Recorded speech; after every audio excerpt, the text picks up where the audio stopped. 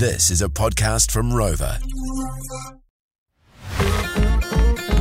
There was a very smart man who is dead called Isaac Asimov, who, from memory, is one of the most, I think he's the most published author of the English language. He's got a book published in every section of the Dewey Decimal System except one, which interestingly is psychology, even though a lot of his works deal with psychology.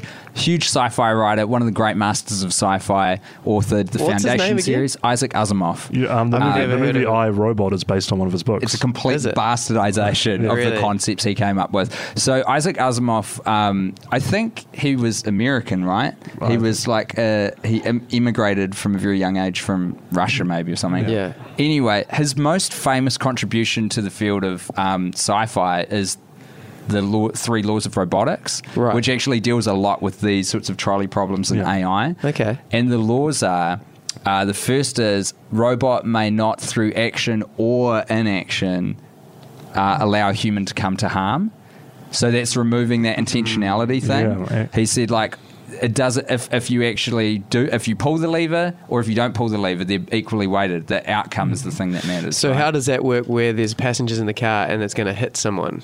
What does the car do in that situation? Well, it doesn't weight and swerving. It doesn't add that as a variable. It just says that's like I can swerve or not. That doesn't factor into my decision making. The second law is that a robot must obey the commands of its human owner, I think, as long as it does not conflict with the first law.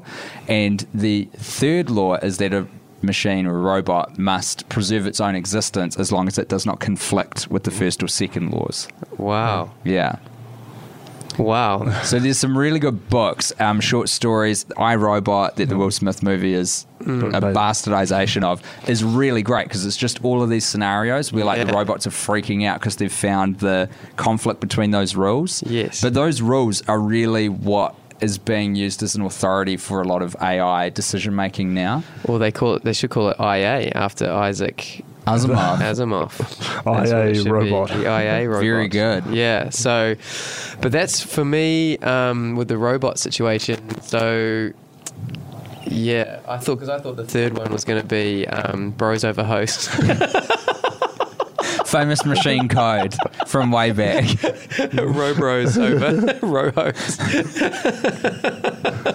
That was what I thought. There should be a fourth rule. That's the fourth rule. Yeah. Bros before hoes, as long as it does not conflict with the first, second, or third laws. There's a 0th law, but I can't remember what it is. They wrote it later.